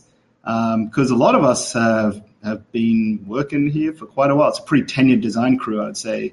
at certainly Santa Monica overall. A lot of people have been making games for a long time. A lot of people have been at the studio for quite a while. Yeah. And Luis, you've been there even longer than Rob. Is that correct? Yeah, correct. So I joined the team during God of War 3 back in 2009. So I've been here for a while. I'm kind of like the elder statesman around here. That's pretty cool. Are you bald with a beard? Because that's how I picture elder statesmen on God of War now. Only when I do Kratos God cosplay. Okay, great. So the game was in development, about 5 years? That's a pretty long time for any game these days to be in development, certainly one as high profile as God of War. Can you guys talk a little bit about how this project started and what the initial idea was? Was it always going to be as different from the old God of Wars as it turned out to be, or did it evolve? I think it was both. It always set out to be different from the other ones, and during the course of the years, it definitely also evolved. So, yeah, I mean, I would say like from pretty much the start, Corey had 3 pillars, which were combat, exploration, and narrative, and pretty much stuck to those, through the whole project. It was really cool because for designers, you kind of need those pillars and those major areas of focus to, create and craft your designs around. We do a lot in this game, and it's much bigger than any other God of War game, but at the same time, we don't do everything, right? We took on a lot this time, but at the same time, we try to focus in on those 3 areas as much as possible because that's what we're trying to make special and, very high quality and very unique. Yeah, I'd like to echo that, we had those 3 pillars, and it's kind of remarkable that it didn't change throughout the entire project, which was combat, exploration, and narrative. And we knew we had to deliver on all 3 of those. And it's extraordinary how much you do and how fresh it feels. I'm struck talking about level design by how much the game, it clearly is an open world game, but it also feels very focused. I think traditionally with video games, you either have the sort of Uncharted style, very linear, cinematic kind of game, or you have the big, Horizon Zero Dawn open world kind of go anywhere, do anything. And this God of War feels open and expansive, but also feels very focused. How did you pull that off? Well, for starters, internally, we never referred to the game as open world. We never wanted to make an open world game. We knew we wanted to make a bigger world, a world that you can explore, and a world where the user could have freedom. And I think obviously open world games have all of that. But we never set out to make an open world game. And then Corey knew exactly what story he wanted to tell. So I think the way kind of Rob and I tackled that together is almost making sure that you knew what your next story beat was, but offering clear off-ramps for the player to go off and explore a little bit and kind of discover something new. That's something that I know, Jeff, we talked about offline, but a sticking point for me in a lot of open world games, self-described open world games, is you get this big important mission, and then it's like, find out who killed your son, or like you've been asleep in a coma and there's been a nuclear holocaust, track down your family. But if you want, go open a gas station. And I always feel as a player, this push and pull between the narrative through line and the fun of the game and exploration. And what I felt very early on with God of War was this idea of you have a very important task that you are going about that is very important to you. But everything along the way, that a distraction, so to speak, everything along the way that isn't just that focused task also feels important toward your larger goal of your relationship with your son. And so I never felt as if when I was off a critical path that I was wasting my time or doing something narratively that didn't make sense. And I'm curious how much of that was, you mentioned the off-ramps and level design and also world design mixed with those little lines of dialogue of, or we're going to get back into it. Or I guess we could explore as like obvious winks to the player, experience more than the critical path. How did those two work in concert, or did one happen after the other to encourage players to go explore more? For the exploration missions, we deliberately talked about this early on. We said it cannot feel like it's a distraction. You're on a very important journey.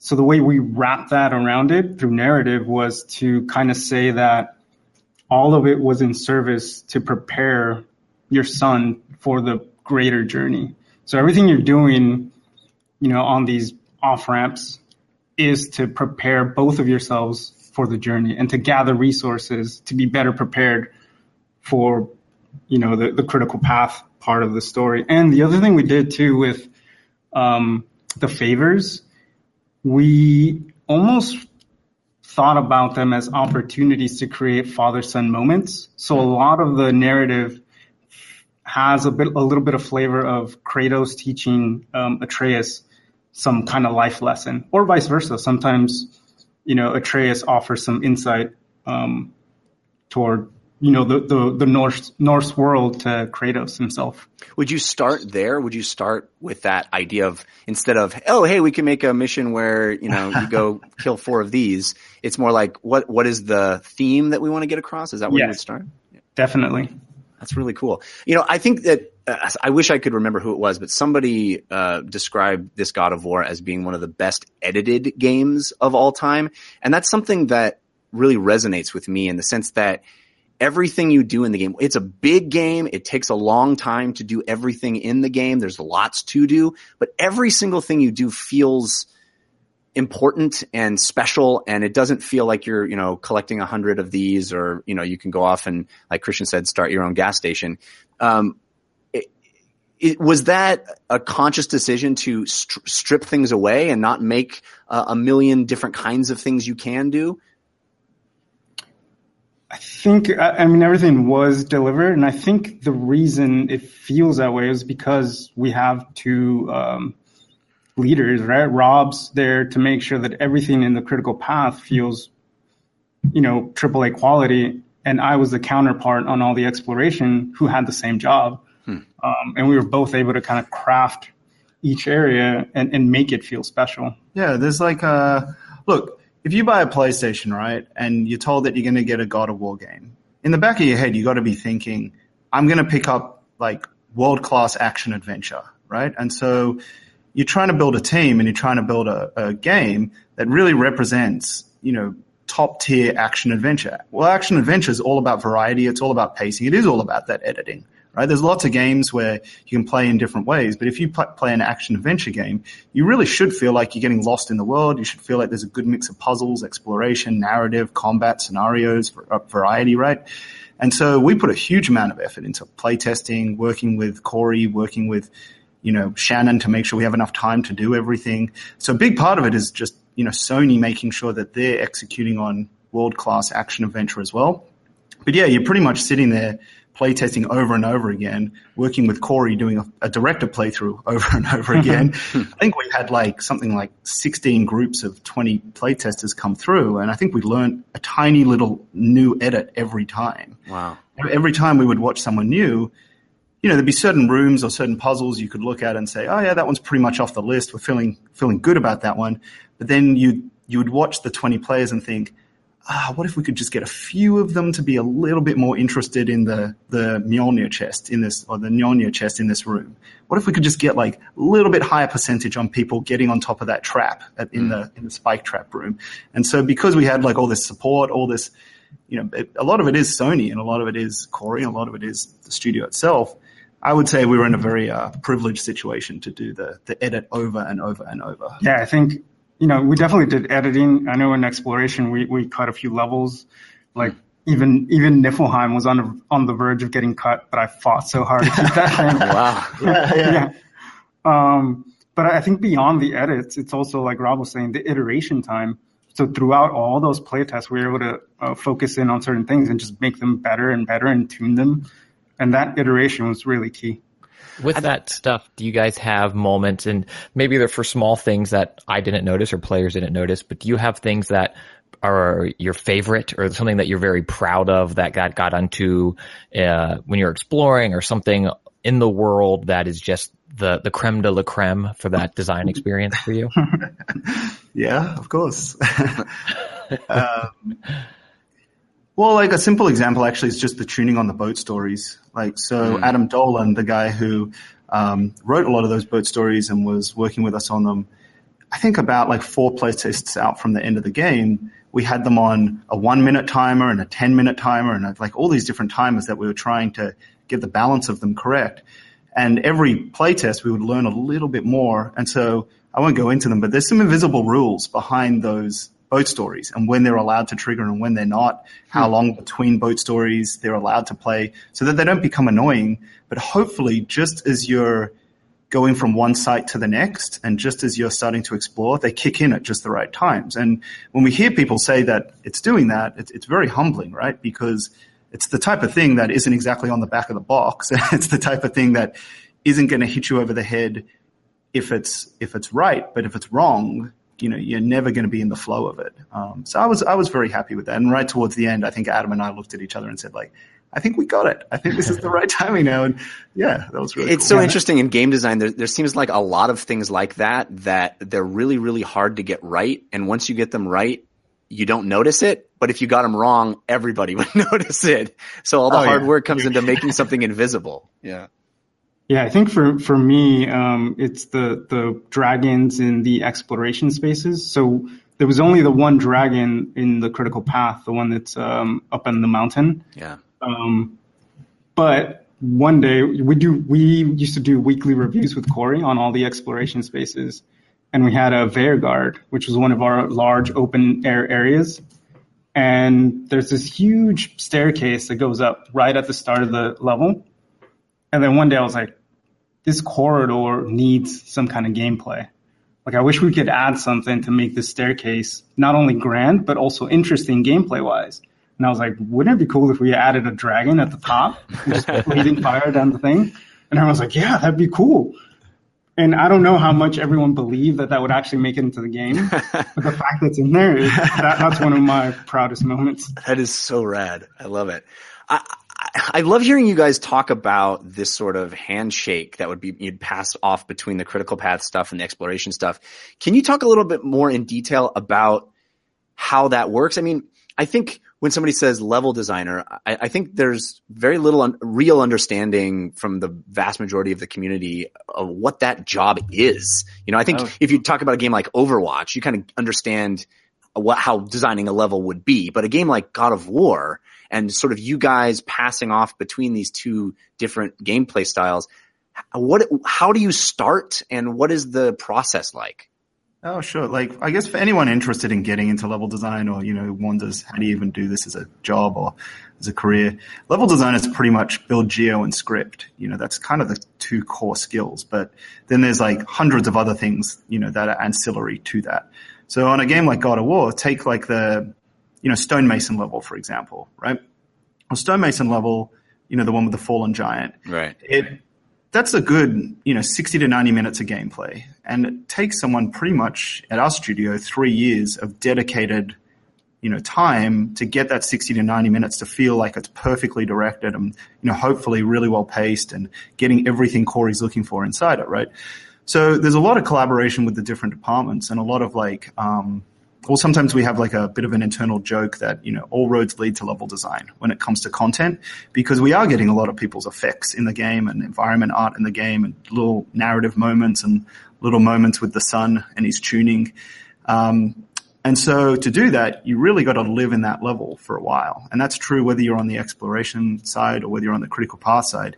It basically is the intersection of a lot of different people's content coming together. Wow.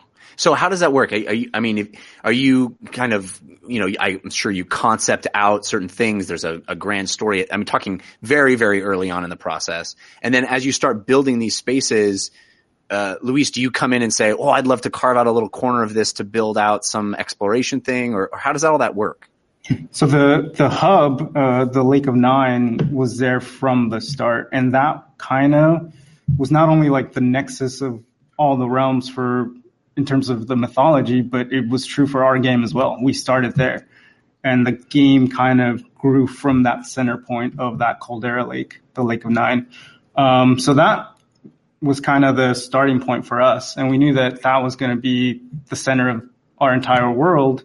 And then from there, we built out all the dungeons and different levels for exploration kind of independently. and not even knowing exactly where they would go. And the way I structured it was having different types of levels. So we had 3 big open air levels, which were our kind of premier spaces where a lot of the resources were going to go into those levels. And then we had the Huldra levels, which we knew were going to revolve around Brock and Sindri and all of their narrative. And those also got a lot of resources in terms of narrative and cinematics. And then we had the islands and beaches, which are scattered throughout the Lake of Nine. Mm-hmm. And those were also created kind of independently, and we moved those around throughout the project several times to kind of get the perfect pacing in terms of where they are at and getting the POIs to read well from a distance. And then we had our labors, which are smaller missions. So kind of breaking it down into those different categories helped kind of the team understand what quality or how much investment we had to give to each one of those. And then from there, it's kind of flexible in terms of moving them around where they went. Yeah, part of it is about making sure the gameplay doesn't overlap as well. Like when you go to, as I sometimes call it, Water Wheel Island in the Lake of Nine, mm-hmm. It's really about mastery of the vibrate mechanic or the shock arrows, right? And then one of the other ones, it's really more about using the Winds of Hell. And so I was really happy that the designer, Mark, was able to carve each gameplay section up to be sort of like a test your might or test your mastery of these different level mechanics. In terms of how we got it to sort of flow in and out of the story and get the exploration and the story to intersect with each other, if you strip away the Lake of Nine, it's pretty similar to something like, Disneyland, right? It's a hub-spoke design, which is pretty much the most, famous exploration design of all time. Pretty much every game designer knows what a hub-spoke is and how it works. And the Tears Temple in the middle is kind of like the Mickey statue at the middle of Disneyland. Right. And it's no coincidence that quite a lot of game designers like the hub spoke philosophy, because it is the thing that lets you sit in the middle and spin the camera around and look at all the different options available to you. And it is the thing that has lots of pathways leading to, in the case of Disneyland, it's, Adventureland's over there, Tomorrowland's over there. When God of War, it's like, there's a big gate over there. Well, I see 2 giant statues over there. I see some bones over there. All those 3 things are pretty interesting to look at from a central location. So it gives you a lot of autonomy as to which one you want to pick and choose, and that's sort of the essence of choice, right? And that's the same thing at Disneyland. When you stand at the Walt statue and the Mickey statue, you kind of get to make a decision yourself. It's almost like picking what quest you want to go on, right? Yeah, we called them districts for the Lake of Nine. And I think one thing is that the art department wants everything to look natural. And so at one point, they actually really hated the idea of making everything Disney in terms of different districts and making different sections of the caldera look unique or stand out. Right.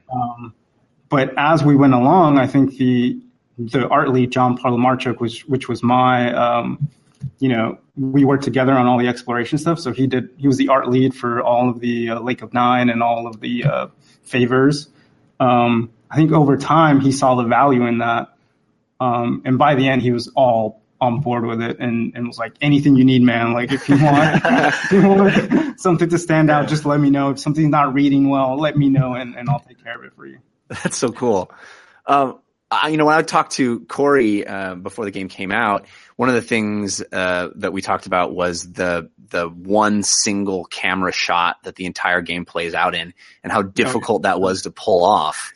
Very difficult. Yeah, can you talk a little bit about, on a level design perspective, the challenges that presented to you guys? Oh yeah, I think for me on a technical level, it made it so that we couldn't use some of our old tricks. So usually when you cut, it gives you a frame or two to teleport the player and put all the actors kind of where they need to be for the next scene. And so that was one basic thing that we just couldn't do anymore. Wow. I think in the old days there was kind of this, or at least when I remember working on games on like PS2 or whatever, there was kind of this idea that the cutscenes would go on right near the end. You wouldn't really have all the storytelling up front, and sometimes you didn't even really know what the story was going to be. You were more focused on making the levels or making the environments or making the, gameplay moments and scenarios and stuff. And the story was kind of, a layer on top of it all, right? And over the last 10, 15 years, people have been doing fabulous things with stories, amazing things. And so when Corey was so passionate about the story he wanted to tell, one of the big development changes was starting to work out really early on where all the story beats were going to be, which is, a bit unusual, especially when God of War in the past hasn't had tons and tons of storytelling in it. So we really did have to work out fairly early how everything was going to trigger, because you can't cut. And there isn't lots of opportunities to hide stuff. So you really have to think about it, as part of the core layouts and as part of the initial pass. Otherwise, you're going to be moving stuff around forever, and then it just won't feel very tight. And then I think another thing on the technical side is it meant that we had to actually physically stitch all the levels, and they had to physically connect with each other. Yeah, they do. It was a huge undertaking. Yeah, they do. They really do. So how do you do that? I mean, are you putting them into a computer program that literally has a big giant layout that stitches everything together? Not really. No. A lot of hard work. So each area kind of lives in a different Maya file. And so we just kind of have to know, you can reference other Maya files. And so we reference one, and then we kind of build the next level right where the previous one ends. Yeah, it does take a lot of planning. I remember the first time we actually got Kratos transitioning really nicely into a cutscene and transitioning from one level to the next. Those were really big milestones, sort of more emotional milestones on the project than production ones. Because the first time we could go up the foothills, leave the Lake of Nine, take the gondola back down and re-enter the Lake of Nine and see the Tyr's Temple again, we're like, okay, we got it.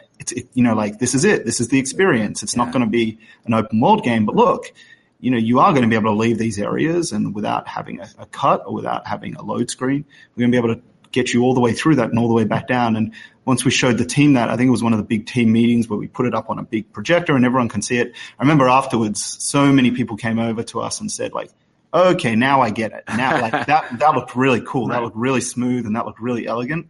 And then I think the first time you see one of those things, it gives you a lot of confidence to just keep going. Yeah. I think for me, one thing that I didn't realize at the start of the project was the effect that it was going to have, playing the game at home with no cuts. Yeah. So when I took the build home and started playing, what I found was I didn't want to stop. Right. Yeah. Like there's no clear stopping point at any time.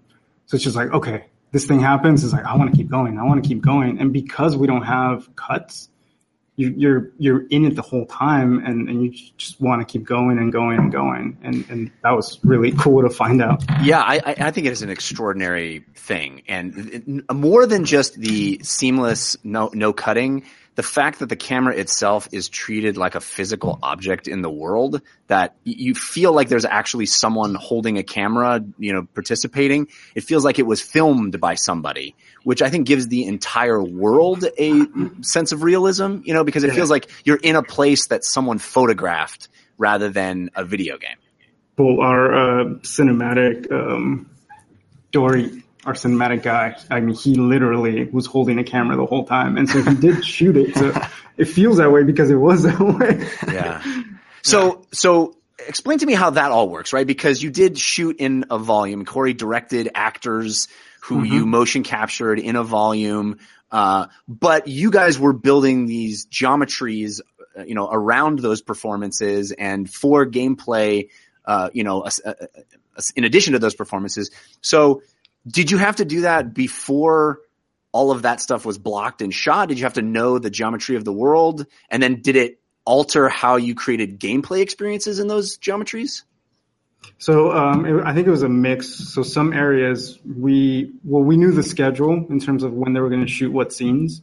So we always tried our best to prepare those levels and have them be locked down and ready for that shoot. And then other times we didn't, and they shot, and then that determined that space for that level. Oh, wow. But in either case, after we shot, that meant we were locked, geometry locked, and we could not do any changes in those scenes. Yeah, I mean, fortunately, like the first demo for this game was Kratos and Atreus hunting, right? That was the thing that Corey showed Shuhei and Scott Rohde and Sean Layden and everyone. And that demo is pretty cinematic, right? Like, I wouldn't call it like a vertical slice necessarily. I don't think we look at things quite in those terms. But the thing that's nice about that demo is you can pull a lot of development tropes out of it. Like, oh, this is how one of these, father-son moments will work, or this is how one of these climb transition into cinematics will work. And so that demo is actually extremely helpful for teaching the team how some of these things were going to work. So when they would go and have to shoot some new scenes, we had a little bit of a language like, oh, this will be like a door transition into cinematic. So we'll just make sure we shoot it so that it has a transition from a door. Or this is going to be like a lift point. Or this is going to be a climb. Or this is going to be where you sync with a character. And so we started to build a bit of language and a bit of rules as to how we would transition you in and out of the scenes. And how did sorry, go ahead, Christian. You guys mentioned how, when you sit down and you play the game, there's no cut, so you want to keep playing. But you also have to realize that people have other responsibilities, unfortunately, and we need to stop playing the game. And Jeff had mentioned it to me, as well, how well it handles picking up where you left off, and it never punishes you from, oh, your kid's crying and you got to get up at 2 a.m. and you can't get your game time in. To what extent is that built into level design, or is that a completely different system that works on top of what you two did? Or are you creating these moments within the world where it's constantly checkpointing you and allowing you to step back into the game without having lost an hour of game time? So I think there's probably three things that help toward that, right? So I think banter and narrative always helps. So when you jump back in, they kind of reinforce what you're supposed to be doing. The other tool that we have is the compass, and you can always check that, turn that on, and know exactly where you're supposed to go. And I think the third is the level design. So the level layout should be strong enough where you don't need a compass. At one point in the project, we were not going to have the compass. We didn't know if we were going to have it or not. And I was confident in our designs and our POIs that we set up throughout the world that we didn't have to have one. But I'm glad we do, because that's a lot of pressure on us to be able to deliver on that. It's an amazing thing that how late in the game you get that, because you play for like 2 hours before, and then it's like, oh, there's a oh, this is what this game is. Like, it's going to be big enough that I'm going to need this. Why do you think that is? Why do I think that is? Yeah, that it comes late. Yeah. I mean, because it's a deliberate decision, right? Yeah. I think that sense of scale and scope. Is there a deeper decision than just a sort of a cool moment for the player? I think there is. I think the game wants exploration to keep expanding every 2 hours. I think I was a little bit surprised working with Corey on some of this stuff, because I'd come from more of an open world background, and in open worlds, it's a golden rule: get the player to the sandbox in 60 minutes. Right? If you spend 3 hours keeping a player you've all played open world games, you know the kind of games you like, but usually the delta to get a player into a sort of open world or exploration experience, if it goes for too long, players are like, well, why am I doing this, right? Or this just feels too slow, or these types of things, right? Different games do it different ways. But in this game, Corey had a very, very specific vision, which is he loves things like Neverending Story or Labyrinth or all these 80s adventures movies where the world kind of always feels like it has more mysteries or more secrets or more to uncover, right? So to actually accomplish that in gameplay, he had some very strong ideas that maybe somewhat counter to what you might think would be good game design, or at least what the game design handbook might tell you. So he would say things like, I want the Lake of Nine to be foggy initially, right? And I think Luis and I at first were kind of thinking, oh, well, how are they going to find content and see things, right? Yeah. But he's like, well, that's the cool part, man. You're missing why this is cool. When they go into the fog, they're going to think, oh, there's just a few secrets here and there. They're going to think it's a pretty small world, right? And then it was, once you come back from Alfheim, well, the fog is lifted. So, oh, wait, hold on. What's that over there? Is that a gate? Is that some bones? What are those things? Yeah. And then you get the second water drop and you're like, oh, whoa, there's like double stacked puzzles in this game and more pathways to unlock. And, part of it is, giving the player more and more stuff so that we can actually gate some of the combat and gate some of the item gameplay. And gate how we dole things out. But part of it is I think Corey had a really cool philosophy in the end, which was, I want you to constantly feel like there's more secrets and more hidden mysteries. That compass, it kind of represents the first beat in the back of your head where you might be thinking there's more to the game than meets the eye. I wonder if it So being cool. God of War gave players or you guys a little more flexibility with that, right? Because someone coming to the God of War franchise isn't like, this is Fallout 5, I better get in that sandbox quick. We've never had that before in the God of War experience. I mean, the Nokia cell phone game was very linear. But, so it's obviously this big AAA game. It's beautiful, shown at E3s and PSX, and it's going to expand the audience. I'm sure this is some people's first God of War, and it welcomed them. It didn't punish them for having not known the franchise too well before. But also, as I'm sitting down, having played every God of War, and it's marching me through a forest, I'm not feeling this desire to go explore immediately, right? Like I'm getting into this world, and I wonder if that gave you guys a little more flexibility to play with that design and start doling it out versus if you buy Skyrim, you know what you're getting into, right? If they put me in a hallway for 3 hours in Skyrim, I would be like, is this Doom? Is this the wrong Bethesda game? What am I doing here? Yeah, absolutely. Like, because it is a soft reboot and because it is, a new world, I think Corey would talk about it. He talks about a lot, a stranger in a strange land. Well, anytime you can echo that on the player as well, then Kratos and the player are going to be somewhat aligned. So part of it is introducing them to the world and the different concepts, as well as just teaching them how the new gameplay works. So the start of the game is, pretty linear. I mean, we give you some side paths you can go off, and we did have them bigger at one point even. But that initial experience is about connecting with your son and hunting and doing the simplest task, which is just, moving through a space together and tracking something. So it's very important to set up that initial tone. And then in the River Pass level, we need to teach you some advanced concepts. We need to teach you how things like weapon specials work and how, advanced combat works and how crafting works and all these things. And so inside areas like there's a boneyard inside, where you fight the troll, the design of that area is such that it's meant to start planting more and more ideas in your head that there might be more and more exploration and more options so that you don't feel like you're on too much of a rail or anything like that, but also so that you're starting to slowly warm up to how exploration works and some of the ideas and some of the concepts so that when we do hit you with a lot more of it, you kind of already know how some of it works. It's so cool.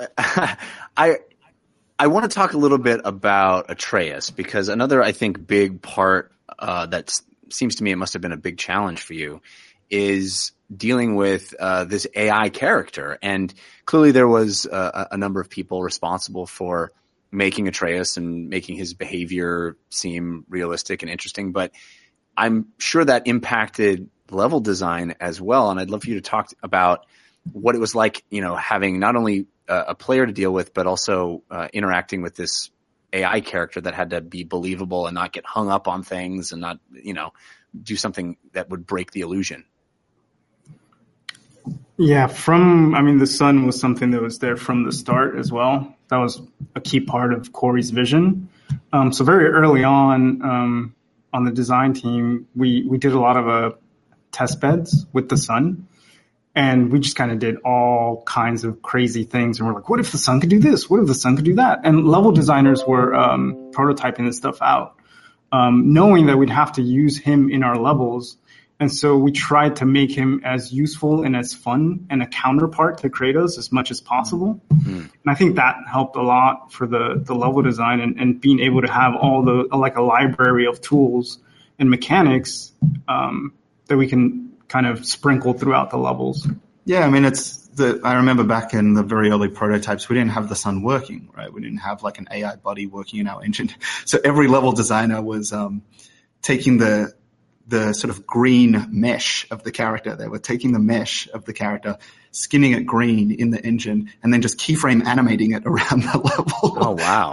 Yeah, because the level designers at Sony are pretty technical and pretty versatile, right? So they're like, oh, well, I'm not going to wait for this feature just to prove out my idea.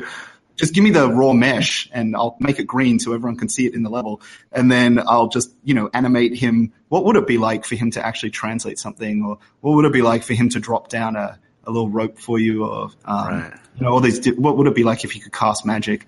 All these different ideas.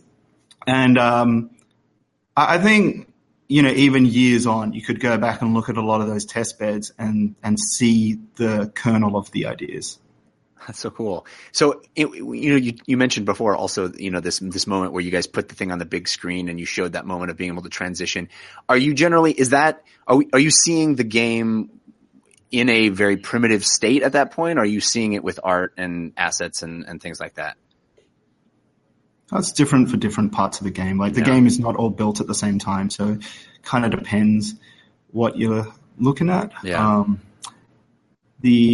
For the Sun, I remember one, big sort of emotional milestone for the team. It's the simplest thing, but Jason McDonald, the lead combat designer, did a presentation for the team, and all it was Atreus shooting an AI for you and keeping him at bay for you. Mm-hmm. It was so simple, but it kind of felt like you were playing a co-op game without another player, right? You're like, oh, if I had a co-op friend playing with me, I would love if they kept AIs at bay for me. Or I would love if they'd help manage the threats for me.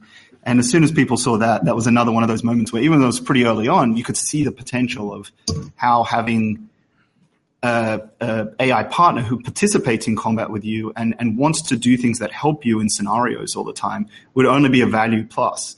I think Matt and Rich and Jason, they'll talk about this a lot. The role of Atreus is always to make Kratos better and to make him a value plus. The Sun is never meant to be annoying or frustrating or steal your kills or anything like that. Never meant to be annoying. Well, maybe there's times in the game where he's meant to kind of rub Kratos the wrong way, and even the player, and that's. That was another cool reveal for me when I was playing the game. Is not that, yes, but I mean whatever, Jeff. It wasn't that cool of a reveal. no. I mean the idea that I started, putting points, upgrade points. In games like this where you have a character like Atreus, I mean, there aren't very many of them, but it always feels like, no, I want to give the cool stuff to me, to let me do cool stuff, not to the this thing that I'm not even directly controlling all the time. But I very quickly realized how fun and effective it was to actually power up Atreus. And I realized, oh my gosh, I want to give him cool things because it actually does make me feel cooler when I'm playing. And I think that's not an easy thing to pull off. Yeah, I think one key thing is that we thought of them as a 1-2 punch combo. And so I think if you look at Atreus, he also feeds into the 3 game pillars that we have.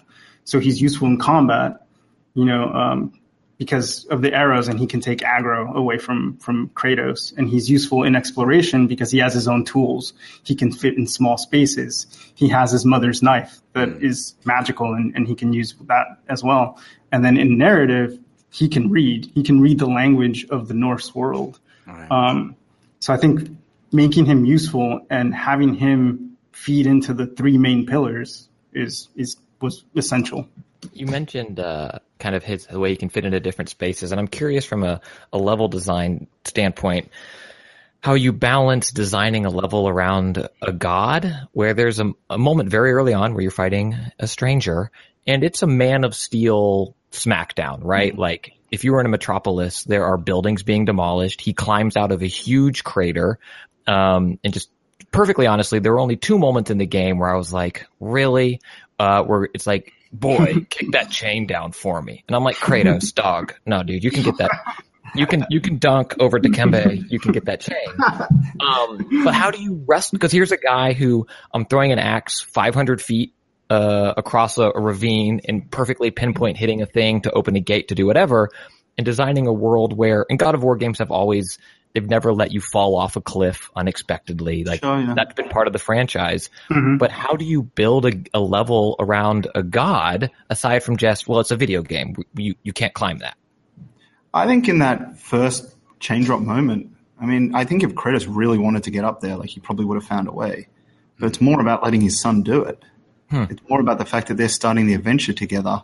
And, also in that room, if you look at the hanging loot, as we call it, in there.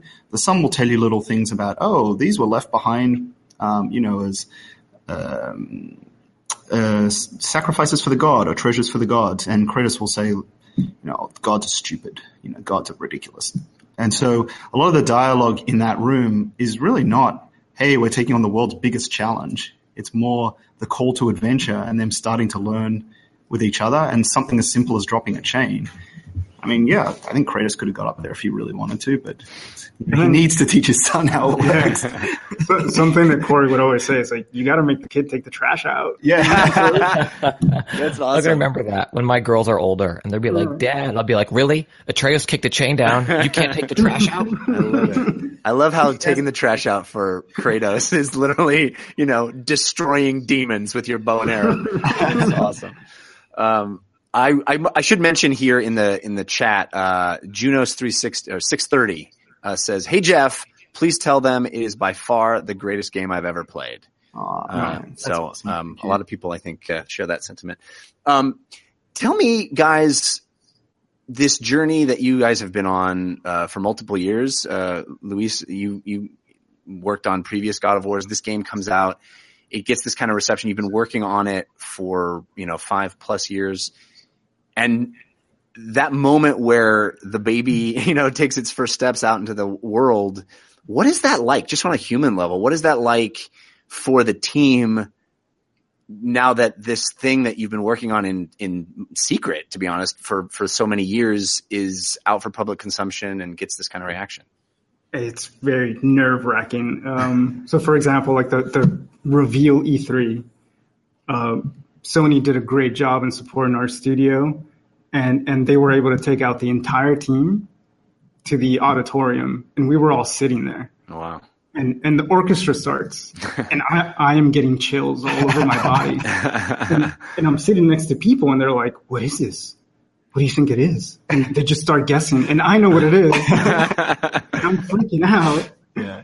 And then the reveal happens, and everyone's elated. And for me, it was just a deep sigh of relief at that point. I was like, whew, they like it. They like it. Yeah, that was super emotional. I remember checking the forums like right afterwards, which of course you never meant to do, but you can't help yourself. And then people were saying, "Dad of War." Yeah. Oh, man, that's so reductive. But then I realized, no, they're saying it because they like it. Right. Like, I thought people were saying Dad of War because they were being a bit dismissive or something, right? But it turns out Dad of War was actually, inspiring the conversation and leading the charge on why people were ready for a change. Yeah, I think so. I think it was definitely a term of endearment, certainly as for me. Yeah. And then the game comes out for real, just a few weeks ago. And is there a letdown? Is there oh my gosh, we've been working so hard on this, especially I'm sure there was a crunch period where you guys are really intensely working on the game to get it done. Is there a hangover there? I mean, I think for me, it's throughout every milestone in the project, and I'm not talking about it internally, I'm talking about like E3 and the game coming out and reviews coming out and all of that. I think it's the same emotions that I go through as I described with E3, where at first it's nerve-wracking and I don't know what the reaction is going to be, and then just a sigh of relief when it's like, okay, cool, they like it, and sometimes the reactions exceed my expectations, and it's just at that point I'm just elated. Yeah, I mean, I totally agree. And I think it's nice to see people supporting action-adventure games, right? It's not like as popular a genre as maybe like a shooter or a mobile or something like that. But there's so much in the action-adventure space that is cool and mythological and clever if you pull it off properly, right? So I hope it, is a bit of a call to arm for more support for action-adventure games and more unique games. I hope it inspires people to look at their own designs and their own franchise. I love what, Assassin's Creed's done recently, and I love seeing where there's these storied franchise that people really know how some of the things already work in them, which is just the best, right? If you can give people a franchise that they're already excited about coming into, they come with some baggage which can be used to your advantage, and it can be used in your designs, and it can be used to make clever moments. So I hope it inspires, just more support for developers to do cool stuff and take on interesting risks. But you know that in every developer studio in the world right now, there's the name of their game, and then someone walks in and writes, plus kid? Plus Valkyrie? Plus Valkyrie. Yeah, it's amazing to me that a game that it was in development this long still feels like it's so far ahead of the curve in so many ways. I mean, because you imagine how the industry changed just over the course of the development. What moved in and out of vogue during that period. We have battle royale games didn't even exist. You guys were halfway through making this game and all that stuff. It's interesting to me that this vision can persevere through that and really still feel like it's predictive to where games are heading in the future, not just where they were in the past. Yeah, totally. Thank you. I mean, I really do think a lot of it comes down to people's passion for this type of game. And when you have that passion on the floor, like Corey, the team, the design team, they're not just looking at what's been done before. Many people on this team, they come from like Skylander Studio, or they come from Tomb Raider, or they come from God of War team. So all those people have tons and tons of ideas constantly on how to push the action-adventure genre forward. And I think that's where a lot of it comes from. And I think another thing about our studio, it's always about quality. I think that trumps everything. So whenever we get into any discussions about, we should add this or we should add that, well, how's that going to help the overall quality of the game? And then also asking yourself, how does that feed into the main three pillars of the game? What is X, Y, and Z going to service toward combat, exploration, or the narrative? And if it doesn't, then we don't need it. Right. Well, I've loved talking about this game with you guys, but we are in the playlist, so I'm curious if there are any other games, now that maybe you guys have some free time. Are there other games that you have been playing? Luis, are there any other video games that you've been playing and enjoying lately? I still have to finish Breath of the Wild. So that's my next one that I'm going to get back into. I didn't get very far in that. The last game I finished was Mario Odyssey, and I loved that game. So you're all about that Switch. Yeah, right now I'm in Switch mode and mobile mode. The other thing I'm playing, I'm like super addicted to Star Wars Galaxy of Heroes. Oh, wow. I don't know if you guys know that. Oh, yeah. I'm super addicted to that game. That art is so good. And Marvel Strike Force just came out, which is almost like Star Wars Galaxy Hero, but with Marvel characters. So I'm super into that as well. So that Disney hub in the middle is your phone, and on one side is Marvel. So Disney on my phone and Nintendo at home. How about you, Rob? What's on your playlist? I just played through all of Frostpunk, which I thought was just fantastic. Oh, isn't it so good? I mean, it's very depressing, but it's so good. Oh yeah, and I totally had that experience, which everyone talks about, which is you look at your watch and you think, oh, what time is it? Like 6:30 at night. You're like, oh my god, it's 11 at night, because the one more turn sort of like just keeps going and going. And then actually, like a Sony design team recommendation right now seems to be Dishonored 2, because really, really good game, and sort of like came and went maybe a little too quickly. Right. And so if anyone gets a chance to play that, it's a really excellent game. And yeah, that Clockwork Mansion mission really is as good as people say. So. Yes, it is. I mean, that's a mind-boggling one. I'm sure from a design, a level design perspective, that is probably something that really scratches your itch. Oh yeah, that's totally a level designer's dream. That was. Bravo to whoever made that one. The other thing I love too is Clash Royale. You are down the mobile rabbit hole, man. Yeah. Are you throwing money at that game? I did when it first came out, not anymore. But at first I did. But I just love that feeling when you outplay someone and you know that they have better cards than you. You know they put down heavy money and then you still beat them. There's no better feeling than that in the world. That is awesome. Also, after 5 years of game dev, your stamina's you're probably ready to go. It's probably ready. You do one turn, put it down, come back 5 years later. When Clash Royale came out, I think like design team productivity hit an all-time low. Anything you can play at your desk, right, while you're working on something else. Rob, I need to know how cruel you were to your people in Frostpunk. Were you passing laws that made them sacrifice their well-being for your productivity? I'm proud to admit I did not make them eat soup until I also gave them moonshine. So.